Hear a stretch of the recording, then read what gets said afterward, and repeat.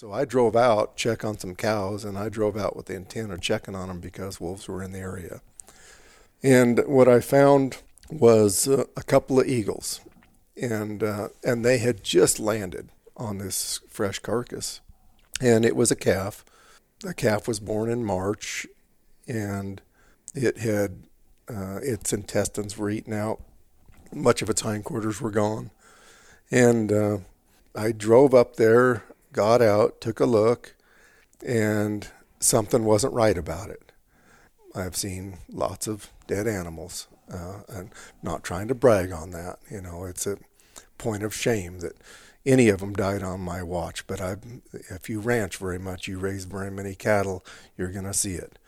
So I walked up there, took a look, and a chill just went through me. And I knew right then a wolf had killed it. So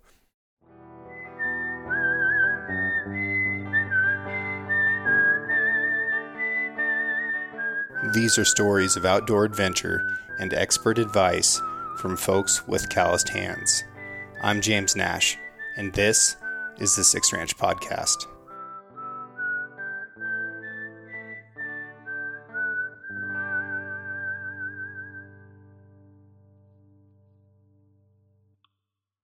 The Six Ranch Podcast is brought to you by Sig Sauer. SIG is a leading provider and manufacturer of firearms, electro-optics, ammunition, air guns, and suppressors.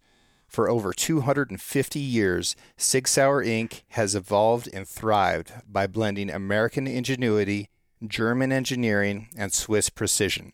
Today, Sig Sauer is synonymous with industry-leading quality and innovation, which has made it the brand of choice amongst the U.S. military, the global defense community, law enforcement, competitive shooters, hunters, and responsible citizens.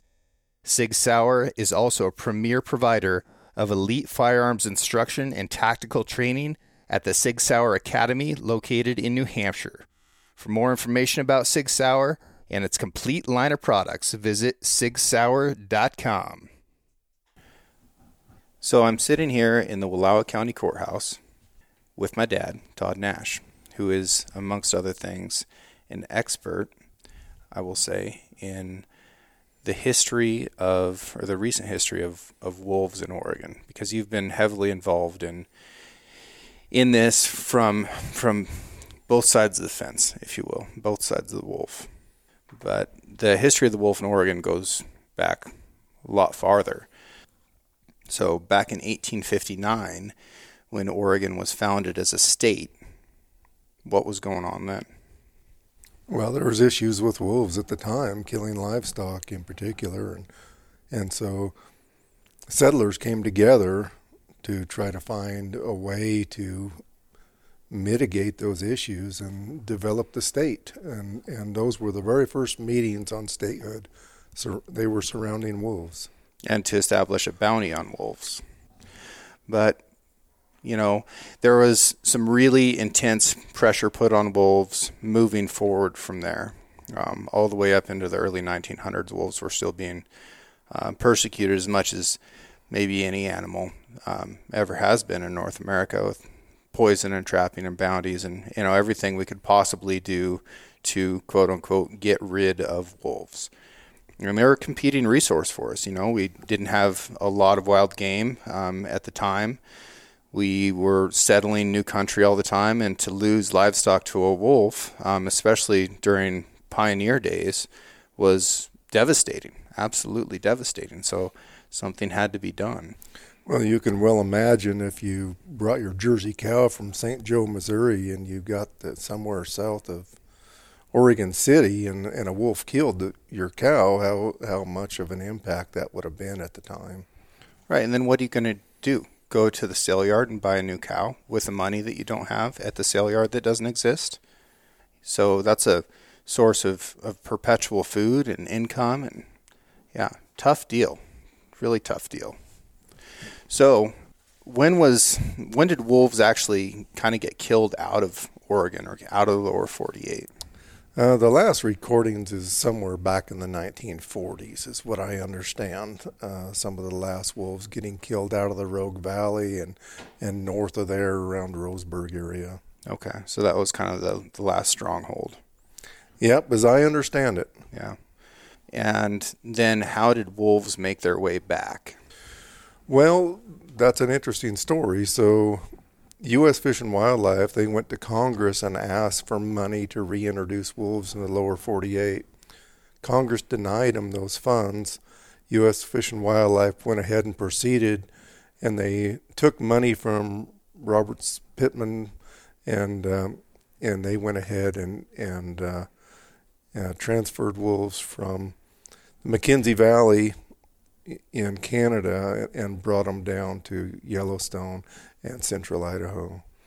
And the Pittman-Robertson Act, which I'll do an entire podcast on at some point because it's fascinating, but it is an excise tax on gun sales, on ammunition sales, and that money funds conservation projects primarily. And it's a federal fund that gets kicked back to states that is in direct correlation with the number of hunting licenses that state sells. So the bulk of the federal money for conservation actually comes from the sale of firearms and ammunition.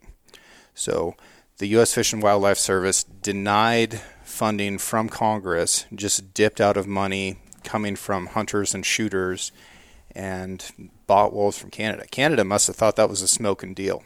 Well, I'm sure they did, yeah. I don't know how much money was actually transferred to the Canadian government, but I understand it was a very expensive venture.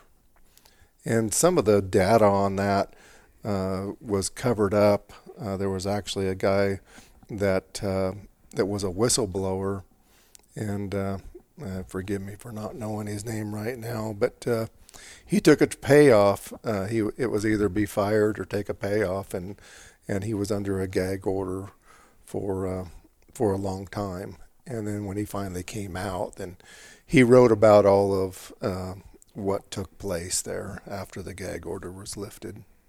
Shady. Extremely. Super shady. Very. Yeah.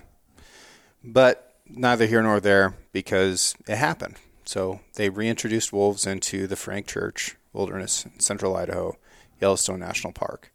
At the time, there was already wolves coming into the 9 Mile area in northwest Montana. There's a book written about that pack called The 9 Mile Wolves.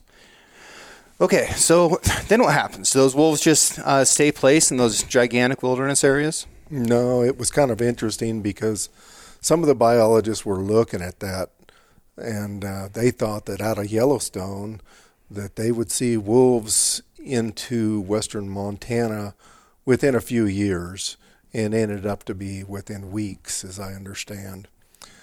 Oregon didn't have a wolf plan at the time, and so the first wolves that came into Oregon back in 2007 were actually picked up. They came over with collars on, were actually picked up, and they transported them back to Idaho and released them there again. Governor Kulongoski at the time conscripted, along with ODF&W, that there should be a wolf plan and a wolf recovery plan in Oregon. And so that was worked on by a group of stakeholders. And in fact, we're sitting here in the courthouse where Ben Boswell, commissioner of Wallowa County, was very instrumental in working on that. Mac Burkmeyer, another resident from Wallowa County, worked on that from the cattlemen's. And there were stakeholders from Defenders of Wildlife and a myriad of others that were in there. And in 2005, the first wolf plan for Oregon was established and voted on and adopted by the ODF&W Commission. Now, what was the penalty for killing a wolf in Oregon at that time? Well, they were federally listed at the time, and so it was $100,000 and a year in prison. And were there any situations where it would be legal to kill a wolf? Could you kill a wolf if you were defending yourself? Yes, and so self-defense wasn't clearly defined at the time, but self-defense was always the position at which you could take a wolf. And then there was latitude with U.S. Fish and Wildlife at the time too. And you go back to 2009 in the Keating Valley, and there was a couple of wolves that got in trouble over there. They killed Kurt Jacobson's sheep, quite a number of them, and then Tick Moore lost a calf or two, and so they went to lethal take on that pack under federal listing and U.S. Fish and Wildlife. And I point out, those were the only two wolves that were known to exist at the time in the state of Oregon that, at least publicly, they had divulged. Interesting. And did they end up killing them? They did. Yeah. When did we first start experiencing depredations on livestock from wolves here in Wallowa County? So I actually saw my first depredation in 2009, and I didn't know what I was looking at the time. I had 8 fall calving pairs in a little pasture, and when I say little pasture, it was for us about 320 acre pasture. And I went out to gather these pairs up, and they all had calves with them the week prior, but I go out and there I can only find 7 calves, and the one cow obviously hadn't been nursed for a time, and it was snowing really hard, and I followed her around for a while thinking she would lead me back to her calf, and maybe it was sick, or I really didn't know. Maybe it was dead. But anyway, I ended up leaving the cow. I took the other 7 in, and then I went back the next day. And what I found was a whole hillside that was ravaged. There's blood all over the hillside. At the bottom, there was a rib cage, and most everything was gone. And I found a couple coyotes that were chewing on the rib cage, and this was a fairly large calf. He was probably 275, 300-pound calf at the time. And I thought to myself, we knew that there was wolves in the area at that point, but the naivety and I guess hard to put a picture on feelings at the time, but I was in denial that wolves would have come over that close in kind of wide open range. I didn't know much about them, didn't even cross my mind. But what I thought was, my gosh, I can't believe those coyotes killed that big a calf. I've never seen anything like that before. And so that's what I thought at the time, and perplexed by it, didn't make a big issue of it. Rarely lost animals, livestock, to predators, and so it was all a little bit new to me, but never did I think until about a year later that was wolves. And our coyotes around here, between 18, 26 pounds, 90% of them. So for them to consume 350 pounds of calf overnight, take quite a few coyotes. Yes, it would. Yeah. But it's just how it works. You know, it's just not in your mind that that's a possibility. And it's hard to understand something that's brand new. And there is a lot of adjustment for everybody here as wolves started to show up. So what happened next? Well, next for me was I gathered cows that were spring calvers, and I was running fairly large numbers at the time, and had about 300 cows on one side, and they were all paired up. They all went out as pairs. But when I got to the corral that fall, and I didn't have exact numbers on the cows that went there, and it's hard to describe for people that run in nice, easy little paddocks, but I end up scattering in a lot of different directions, going to different private pastures and federal ground, and very rough country, and it's hard to keep track of everything exactly. But when I got to the corral that fall, and I was noticing more and more dry cows, and I had about 20 cows that were dry that should have had calves with them. And normally you expect somewhere around a 1% loss at turnout. So, 3 might have been normal, but 20, I knew something was wrong, and I had a really sick feeling. Yeah. So to give people some concept of the area that these cattle are spending their time in, how long does it take you to ride these canyons to gather all the cattle in the fall? Oh, it's a big area. So the stretch of canyon that I ran in was primarily Big Sheep Creek. And from the bottom of my permitted and private ground to the top end was 31 miles as the crow flies. And then you had, in places over 2,000 feet, a vertical lift out of the canyon to the top. And I went from the top to the bottom to the top to the bottom, traversing that canyon, 4 or 5 times throughout the year. And that was just one piece of it. And so, running over 700 head most of the time. And so that was just the 300 and some that went that direction. Okay. So it's very fair to say that these cattle are traveling, 100 miles a year. Yeah, from where they wintered to where I ended up in the summer, again, just as the crow flies, it was a 120-mile round trip. And so to gather, people say, have you got done gathering yet? My gathering pretty much took year round. I was either gathering to move from one pasture to another, or one portion of canyon to another, to winter ground, back to spring ground, in transition all the time. And just riding on horseback, driving the very limited places that you can get to with a vehicle, hiking on foot, using dogs to find these cattle, all of that still often isn't enough, and you end up having to fly in a bush plane to find more cattle so that you can go in after them. And, you're riding 20, 30, 40-mile days to get this done, just to get, this 12 head of cattle, and then bring them out, and then ride back in the next day and find some more. And these cattle are living like wild animals. They're out there living like elk, almost identically to elk.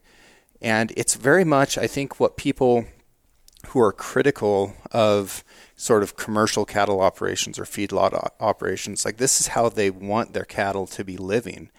But oftentimes those are the same people that will criticize you and be like, you're not taking care of these animals. Why aren't you bringing them into the barn at night? Which is just completely unrealistic. But anyways, so people have the scope of this. Like, this is a gigantic, amazingly rugged area that, it is just almost impossible to get around in. And, I know, you were riding one time and the best horse you ever had slipped and fell to his death in this canyon. And like, that's the type of area that we're talking about. Extremely difficult terrain, extremely difficult. So you bring these cattle all in and you have 20 head of calves missing. And are the cattle acting the way cattle have always acted, or are they normal? Well, it was a little different. It wasn't significantly different at first, but over time, you would notice things. One of the first cows that I remember seeing, she had some bite marks on her side, which was unusual. It's an unusual attack point, and I'm not sure. Maybe she was in some timber and brushed up against a tree. It might not even be a wolf bite, but she didn't have a calf with her. Knew the cow very well, gentle cow.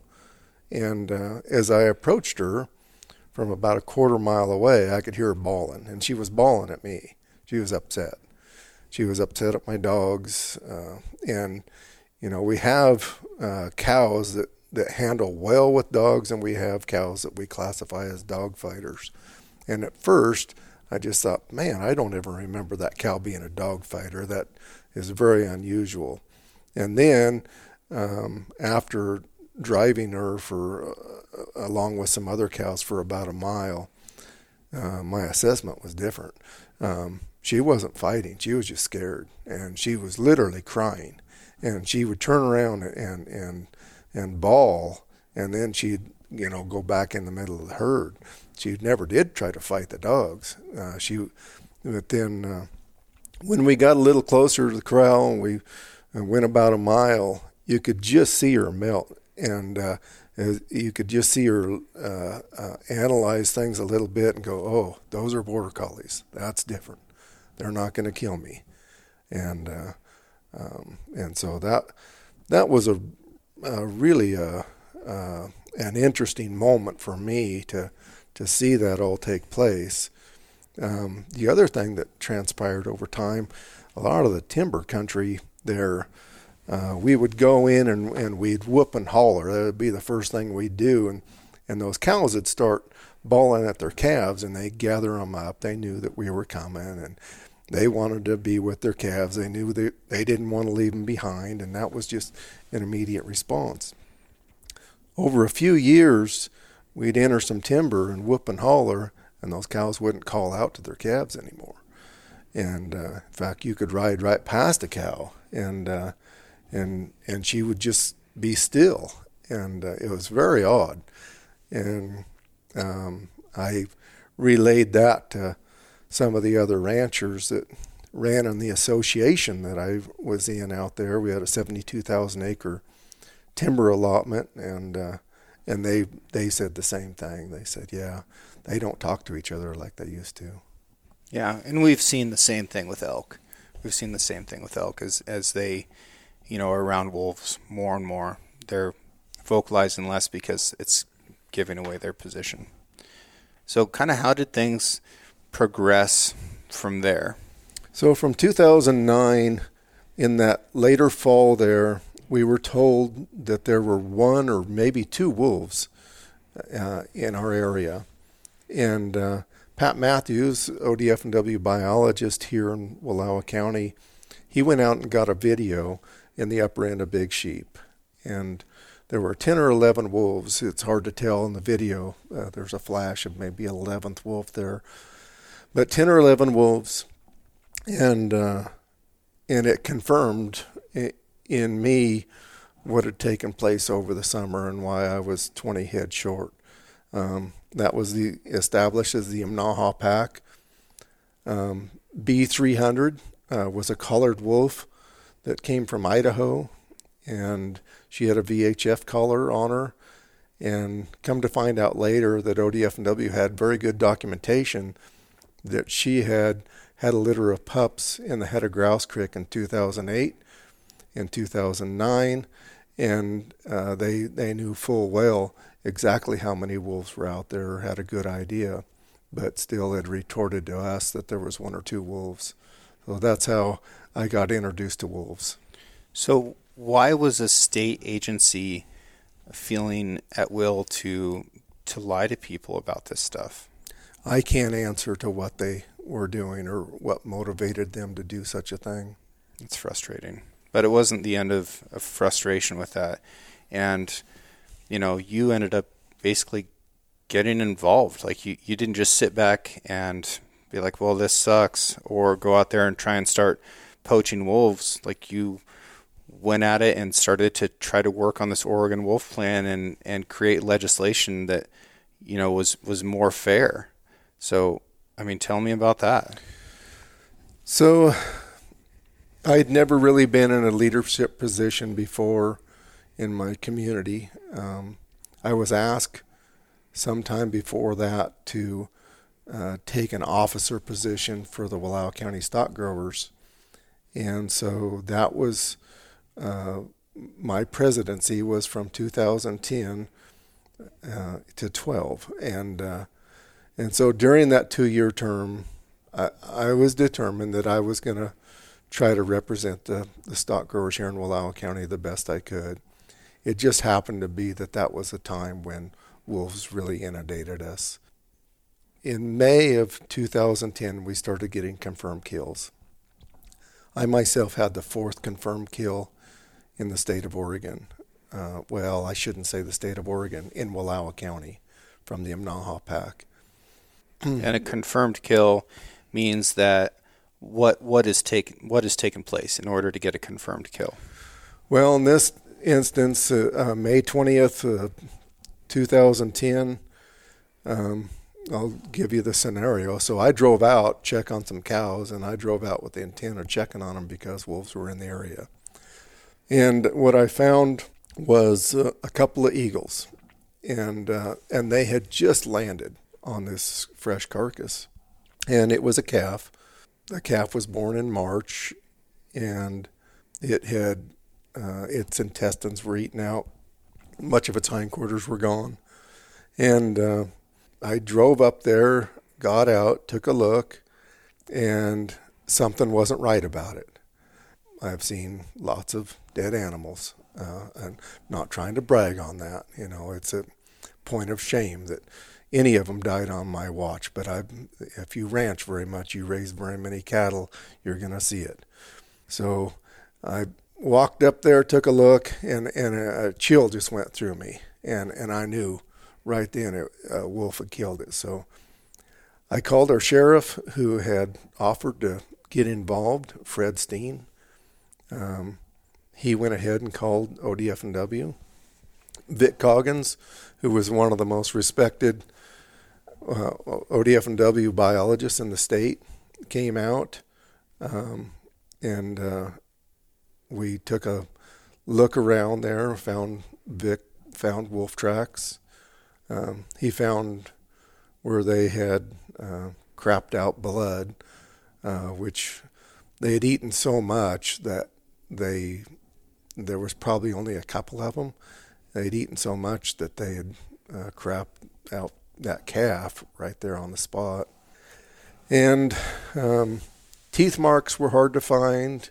To get a confirmed kill, they want to find teeth marks that are of the appropriate diameter, 1 5/8 inches to 2 3/4 of a bite mark of the two spaces that they'd like to see in the canines. Anyway, they examined it, took lots of pictures, skinned the calf out, and then Vic asked if he could take it to town, and I said sure. And the assessment of, I didn't find the wolf track, Vic did, and but it confirmed what I thought. So I took the calf in, and it was a point of a lot of controversy to get something confirmed, because at some point, if you get enough confirms, it means that you go to lethal take on wolves. So over the next 36 hours, people scrutinized that calf, and there was very little communication from me. I tried to stay away. They kept it in a cooler, examined it and re-examined it. And anyway, 36 hours later, I went down to the cooler where they were still examining.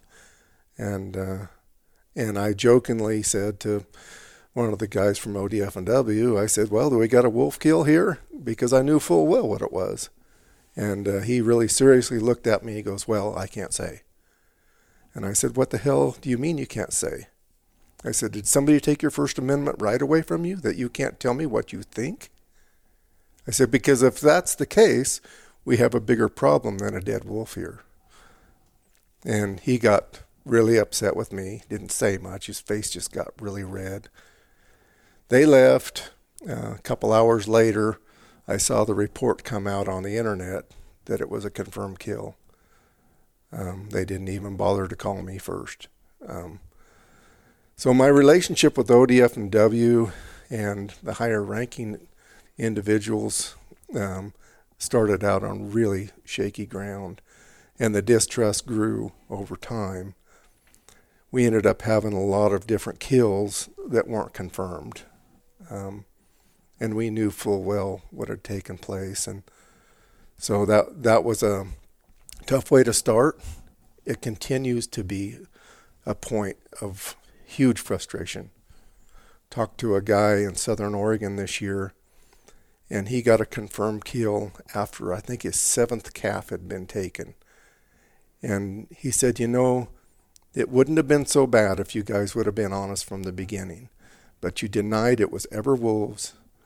I knew it was, you knew it was, and you wouldn't do the right thing. And we've seen this play out, and It's been subjective. There's been some biologists that have done a really earnest, good job, but they took the right away from the field bios to make the determination. And Vic Coggins was the first one to get it taken away. He'd served nearly 40 years with the agency, and like I say, one of the most respected individuals there. He confirmed a kill in the field, and they disputed it, and told Vic he couldn't do that again. And Vic, with tears in his eyes, told me, he said, I won't do this anymore if they don't let me say and do what I need to do. And he retired shortly after that.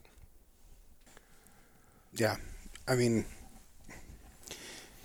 it's so incredibly difficult. It's so incredibly difficult. And Vic is a great guy. I got to get him on here at some point. But so it went on like this. Like it's not just like onesie twosie guys are getting calves killed. If you can even find the carcass before it's completely eaten. Yeah. In these huge areas, right? That's the incredibly difficult part. Yeah, and we found the carcasses on private ground and smaller pastures generally. We didn't find any on any of the federal lands for years. Ended up finding some, but getting back to the question that you asked me, I guess I wanted to set the stage for if everything would have gone according to the Oregon Wolf Plan that had been written out for us, and confirmed kills would have been established with integrity, I probably wouldn't have gotten more involved. But due to the frustration of how the system worked and didn't work for us, then I got more heavily involved. And you are not the only rancher who is suffering losses. No, not at all. No.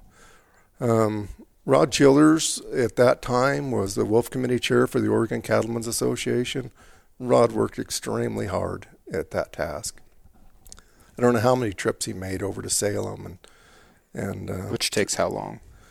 Well, it's a 7-hour drive. If you stop and go to the bathroom, you run into a little traffic in 205, or you get a hamburger on the way. It's a 7-hour drive. Okay. And when you go over there to testify, do you get everybody's full attention? You get to sit down and talk for a couple hours. If you go to a commission meeting, a lot of times you're limited to 3 minutes. Here recently, the legislature, I've seen them limit you to 1 minute, 2 minutes, and regardless of how far you traveled or what your status is. Awesome. So if you make a 14-hour round trip, then you'll get between 60 and 120 seconds to state your piece and move on. Yeah, but I will say that over time, ODF&W did put me on some panels. They met with me.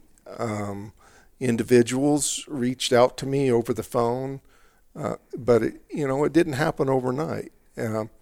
Without the platform of the Oregon Cattlemen's Association, I would have never been able to have that much time, though. It's important that you represent more than just yourself. And that's what you found yourself doing, is representing all these ranchers and everybody who had a vested interest. And it wasn't just ranchers. I mean, people were having horses and mules killed that, were basically pets. And have there been any wolf attacks on livestock that happened close to town, or is this like all out in the boonies? No, a lot of them happen really close to town. How close is close? Well, OR4, when he got to where he was pretty old, he was about 11 years old, and that's several years older than the average wolf lives. His alpha female had broken a hind leg at one time, and so she didn't get around so well. And then they had 2 pups that were traveling with them. And less than 3 miles from the town of Enterprise here, that's where they ended up getting killed themselves. they had a chronic situation where they were killing sheep and cattle on a regular basis.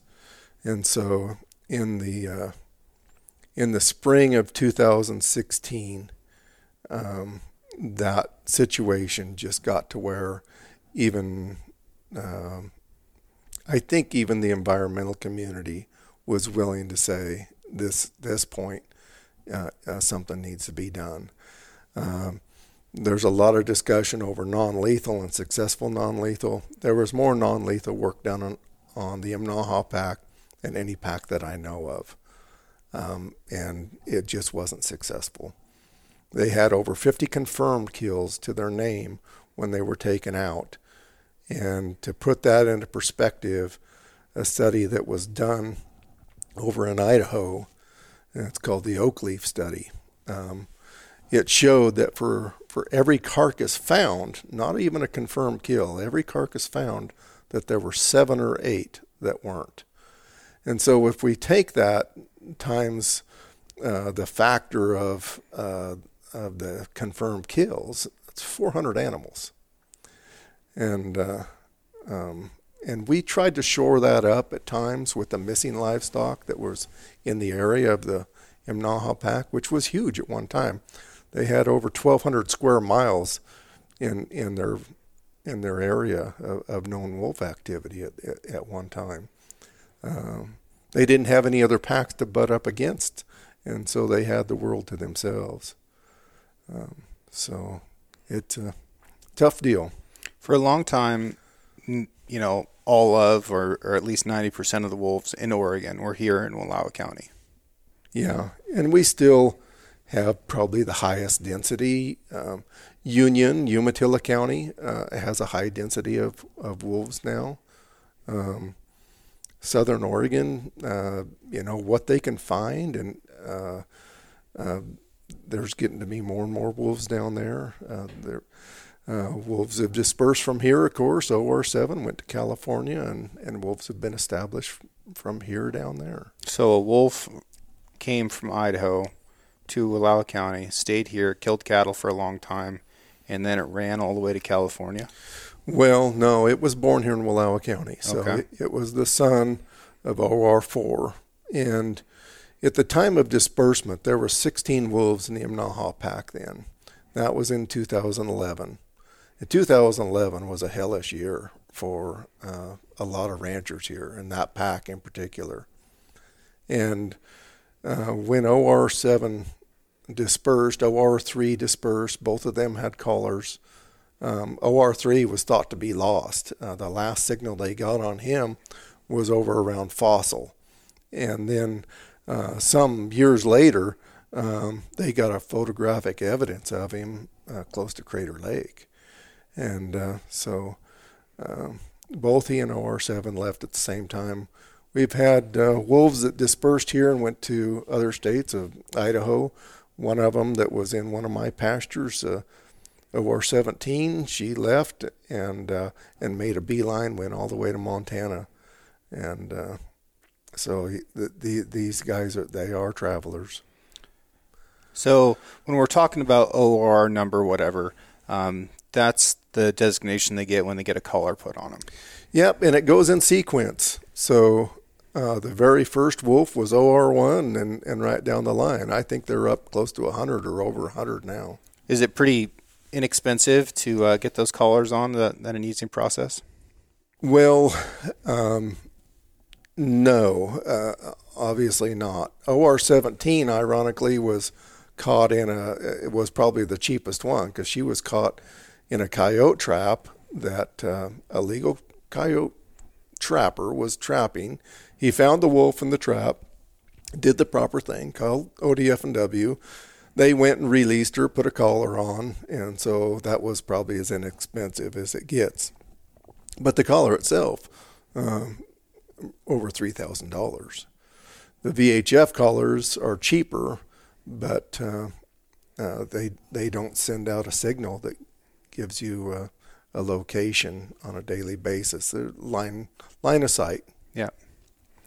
I'll tell you, there's another really significant expense to putting on collars, and that is the absolute hazard of getting this done from aircraft, which is the way it's typically done. That's the most effective way. And a very good friend of mine works for the state of Idaho, and he makes his living trapping wolves to put collars on them and darting them from helicopters. And he called me this morning, and on Friday he was trying to dart a wolf, and the helicopter experienced failure, and it went down, and it almost killed him and the pilot. And they would not, had they died, they would not have been the first who have died trying to do this. And the money to fund all this, where is it coming from? Well, Pittman Roberts continues to fund a lot of this. Yeah. Yeah. And we've tried to get an assessment of what wolves have cost here in Oregon so far. It's staggering. It's absolutely staggering. So, I mean, what is the economic impact? Because so far we've talked about, more or less the emotional impact, but also economic impact of losing cattle. I mean, how's that affected us? Oh,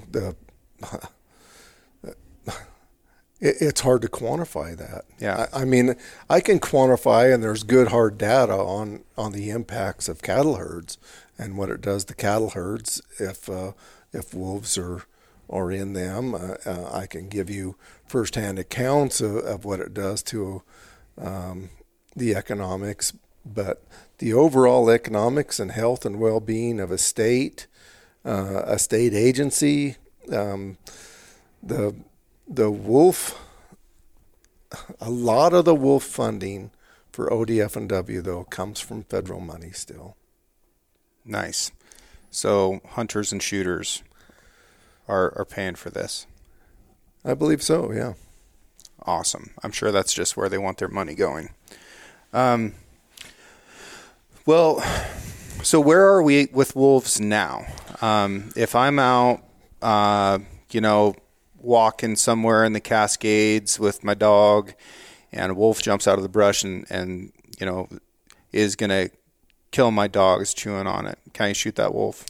No. So phase 1 of the Oregon Wolf Plan is where we're at right now on that side of the state. And so we're a divided state in more than one way. So we're in phase 3 on the eastern side of the state for the Oregon Wolf Plan. We're both federally and state delisted, which is a big deal. The state has never been at one time both of those. But as of January 4th, 2021, we are both state and federally delisted. The state delisting took place November 9th of 2015, and I was there when that happened, and that happened through a decision that was made through ODF&W, and it was something that we worked on very hard. According to the Oregon Wolf Plan, ODF&W could consider delisting wolves once there were 4 breeding pairs for 3 consecutive years. And so when we had that status, we requested that wolves be delisted. That status was reached in 2014, and it was considered throughout the year. We had lots of meetings on it.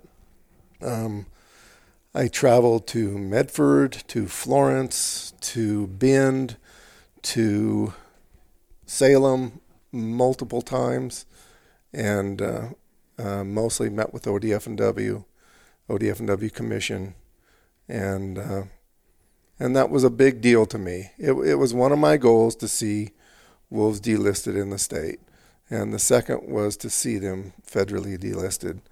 And I'm not going to take credit for it as if I did it, but it was a lot of gratification because there were a ton of people that worked on that. And I've been really critical of ODF&W, but some of the staff members, some of the commission, they really stuck their neck out on this thing. They did it in defiance of a governor that wasn't necessarily for it. These were tough decisions to be made, but it was the right thing to do. The other thing that we wanted to do, and we knew we needed to do, was a rule. That was a rule that was made through the commission. And rules are subject to judicial review and are often overturned. So we wanted to back that up with legislation. I asked Greg Barreto if he would be willing to pack legislation that would back up the delisting decision that the commission made. So he did. House Bill 4040. And it sits right there in my office. Proudest piece of paper that I have here. And Greg is a tremendous friend and a great legislator. And he dedicated himself to service. He had no dog in the fight, so to speak, but he went to bat for us. Other legislators did. We tried it once, and it failed. And we ramped up again. And in 2016, we passed this legislation through a Democrat-held House, a Democratic-held Senate, and then the governor herself signed it. And it was a lot of relationship building. It was a lot of storytelling. It was a lot of data sharing. It was legislators coming over from the west side of the state to the east side of the state, learning our situations, listening, looking at the landscape that we were dealing with. And in the end, probably the most gratifying moment for me was to see a Democrat senator from Eugene vying for this piece of legislation on the House of the Senate, articulating the words that many of us here had given him and doing it better than any one of us could have, and swinging the vote. And we narrowly won that vote. And it was a big deal, and it still is. Had we not had that legislation, we would not be delisted right now. Shouldn't it be everybody's goal to see a species come off of the endangered species list? Like the purpose of the ESL is an animal's population gets too low. It's in peril. So we put it on the endangered species list to give it this umbrella of protection so that species can propagate and get back up to a point where they no longer need those protections. So shouldn't that be everybody's goal? Well, it should, and wolves have been wildly successful in Oregon. So if you go back to 2009, when there was only 2 known wolves, ends up there was more then, but two known wolves to today. That's a very short history, and we have wolves in every corner of the state. How many wolves do we have now? Well, we have somewhere around 150 known wolves. 150 known wolves. Yeah, and so you get on the other side of the state where that heavy black timber is, and OR3 hung out for 4 years without being seen at all. It's going to be very difficult to collar wolves like you experienced in open terrain like we have some here. To monitor them in any way and get a good, accurate count. It can't be done the same way it has been. It's going to have to do by estimates and track verification and some things like that. Yeah. I mean, an incredibly difficult task to get an accurate wolf population estimate. Incredibly difficult task. This is the hardest animal that I've ever hunted. I've said that multiple times, but there's absolutely nothing harder out there to hunt than a wolf who has been hunted. And I'm not saying that there's hunting going on, but the way the state manages these wolves acts very much like hunting. They're calling to try and locate them. They're trapping them. They're chasing them with aircraft to try and get darts in them and collars on them. These wolves are getting hunted. It's just that they're getting hunted by the state. And the same thing has occurred in other states. So you have some experience with that here, James. One time the Harl Butte Pack had gotten to the point where they were chronic depredators. They were killing a lot of my cattle, some of my neighbors' cattle. ODF&W went to lethal take on them twice and removed some wolves. They went to a third time and they offered me an agent to go hunt as well. And so I made you my agent, and you went out and you had a collared wolf to hunt.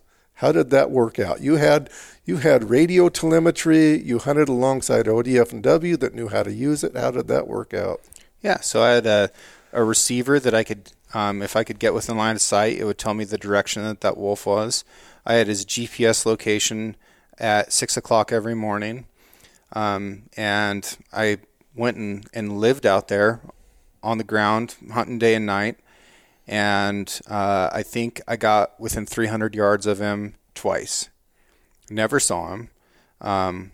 One day I followed him for 16 hours, never caught up with him, and then came back to camp exhausted, and they killed the calf that night. So I had, again, every advantage besides an aircraft, and I couldn't even lay eyes on him. And do you think in the terrain that you were hunting, an aircraft would have been beneficial? No.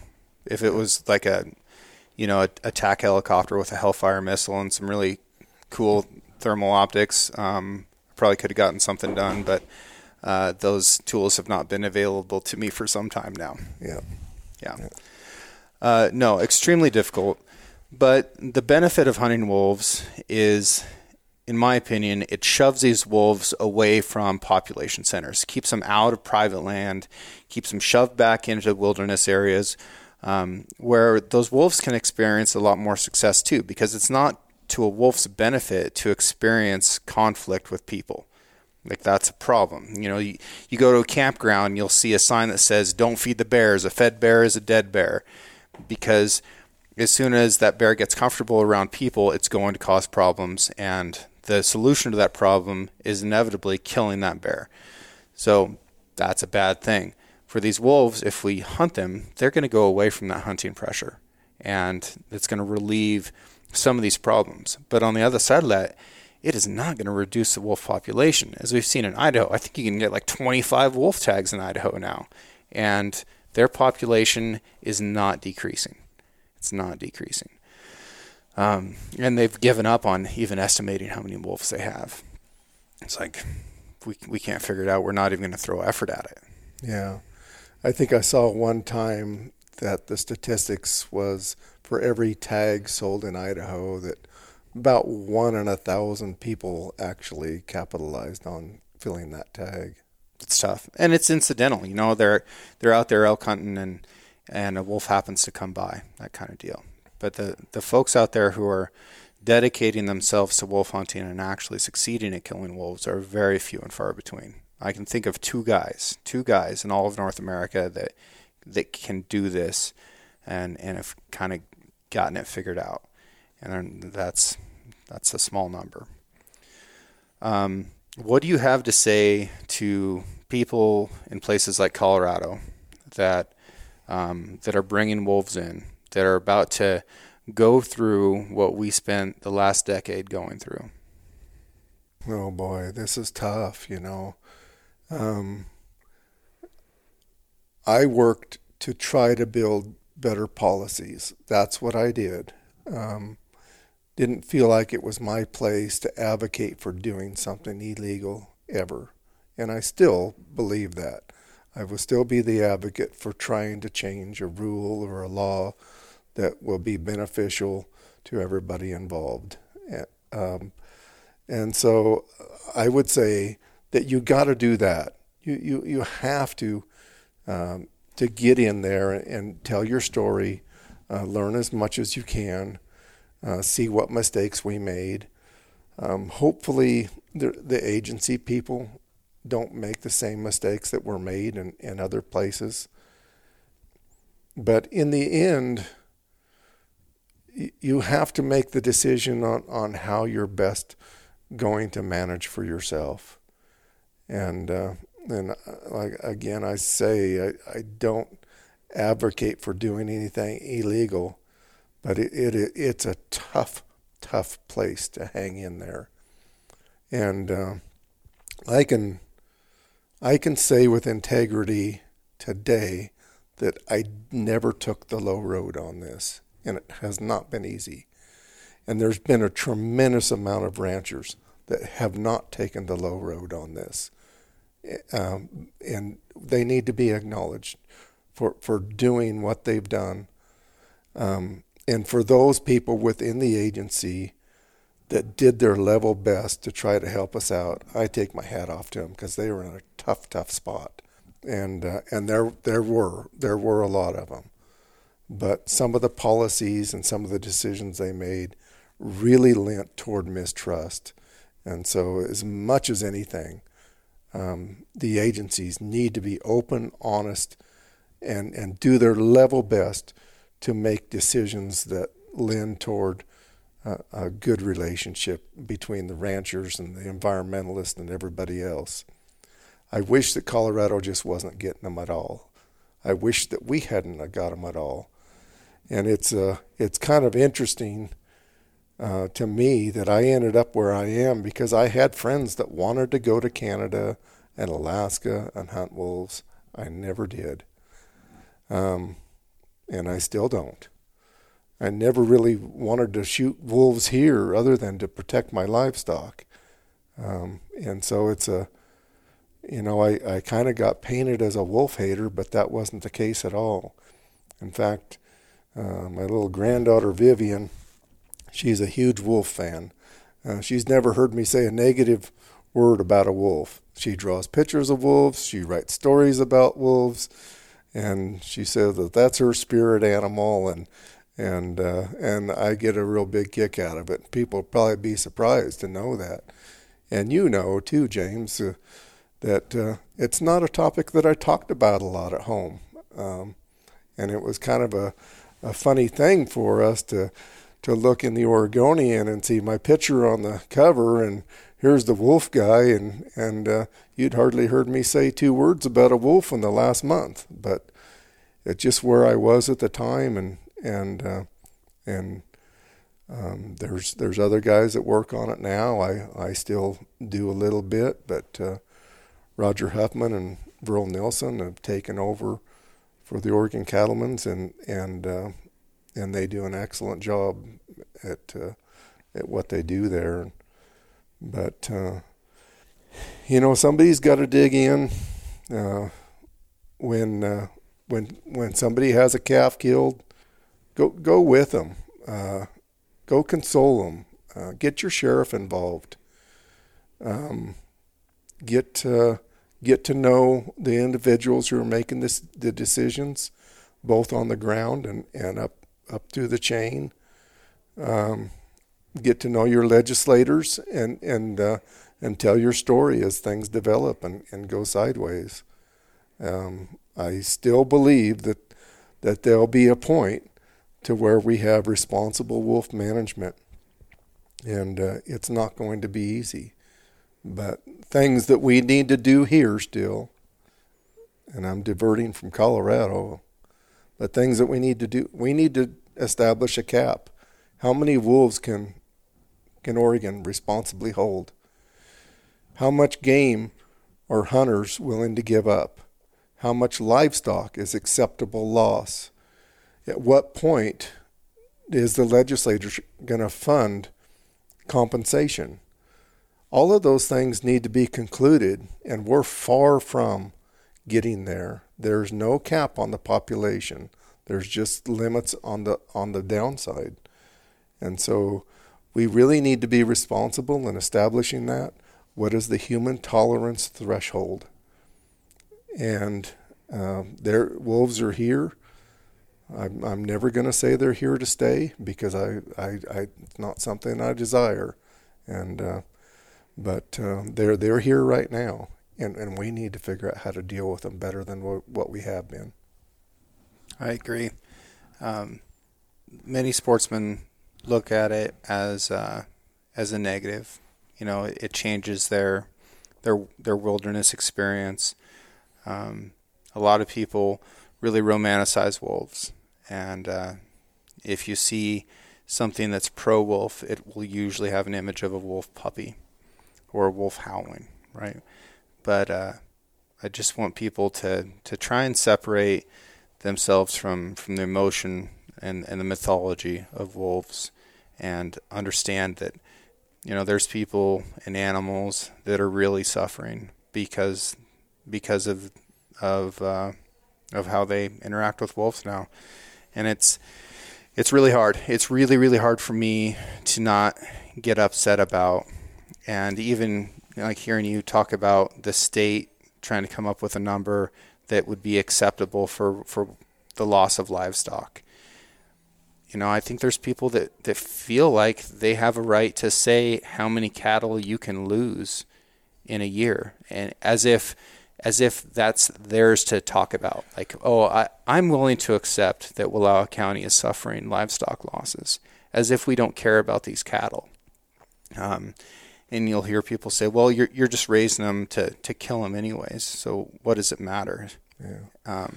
What a horrible way to look at livestock. And one of the investigations I went to, a friend of mine was coming in from the hills, and he stopped me on the road and he said, take a look in the back of my trailer. And so I stepped over there, and this cow was a mess. And so I turned around, followed him to his house, called the sheriff, got ODF&W out there. His brother-in-law was a veterinarian, and the cow was still alive. This cow was about 1,400 pounds, and she had been bitten all over her forearms, in between her hind legs. There was body fluids coming out of perforated places around her udder. She was dry. She didn't have a calf on her. It was late in the fall, and there were a number of attack sites around her vulva that was pretty well ribboned up there. And anyway, when his veterinarian brother-in-law got there, he looked at the cow for just a second, shook his head, and said, no, she's not going to make it. And anyway, I was standing next to this guy, the owner, and I thought he had a cold. And I looked over, and he was crying.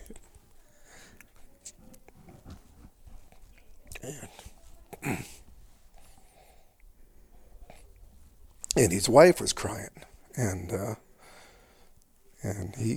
she retorted, I remember when she was born, and this great big old cow, and so we put her down, and anyway, the veterinarian and I, about a week later, we had cattle that neighbored each other, and I neighbored a lot of different people, so it wasn't unusual, but we were sorting cows out together, and we had rode out together that morning, same pickup, and he said, Todd, he says, I've pregged those cows for years, and after you left, I went back out there, and he said they got the calf out of that cow. And I thought, well, no way.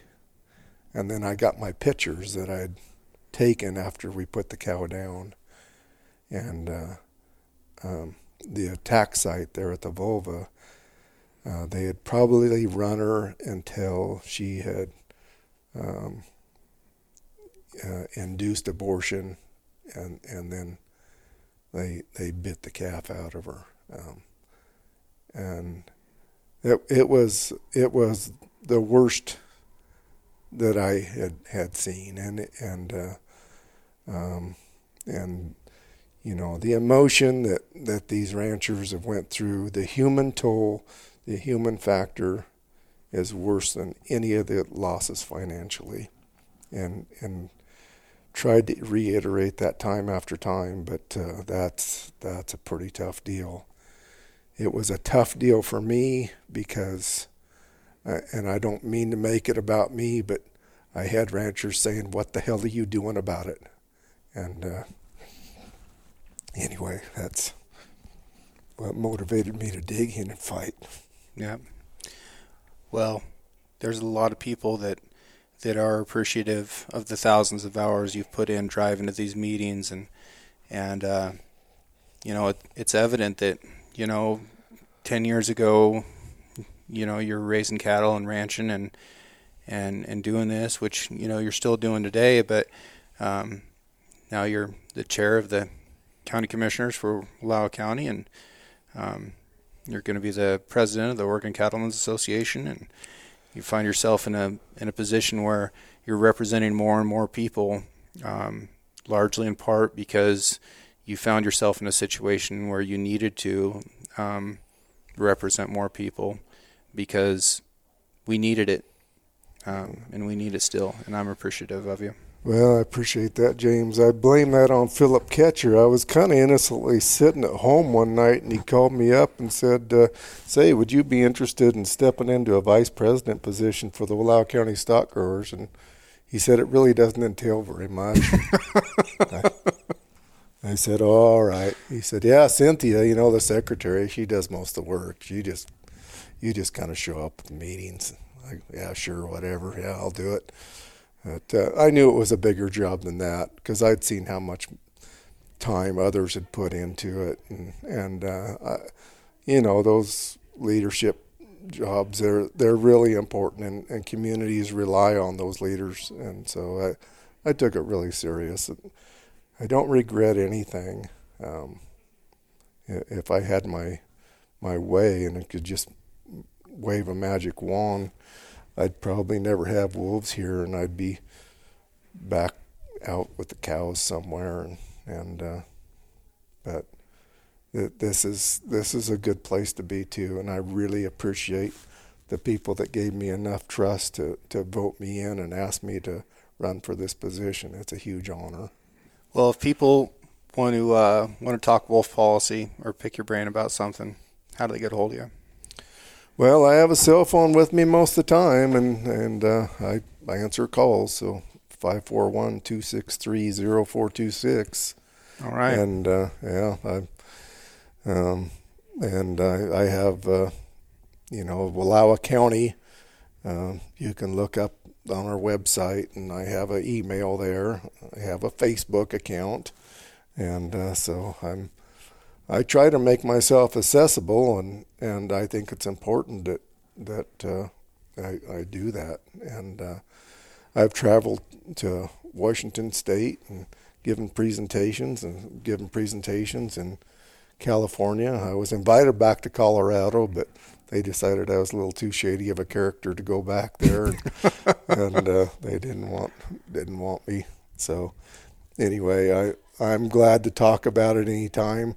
There's guys that, Roger Huffman and others that probably do a better job than me, but I'm glad to help out and fill in wherever I can. Yeah. Well, thanks, Dad. Appreciate your time, and appreciate your effort and knowledge on this. Yep. All right.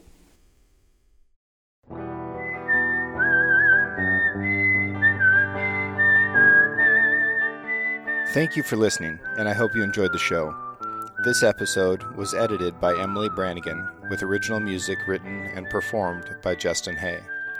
Artwork for the Six Ranch podcast was created by John Chatterlin and digitized by Celia Christofferson. If you enjoyed the show, I encourage you to share it with a friend and subscribe. You can find photos and more content on Instagram at Six Ranch Podcast.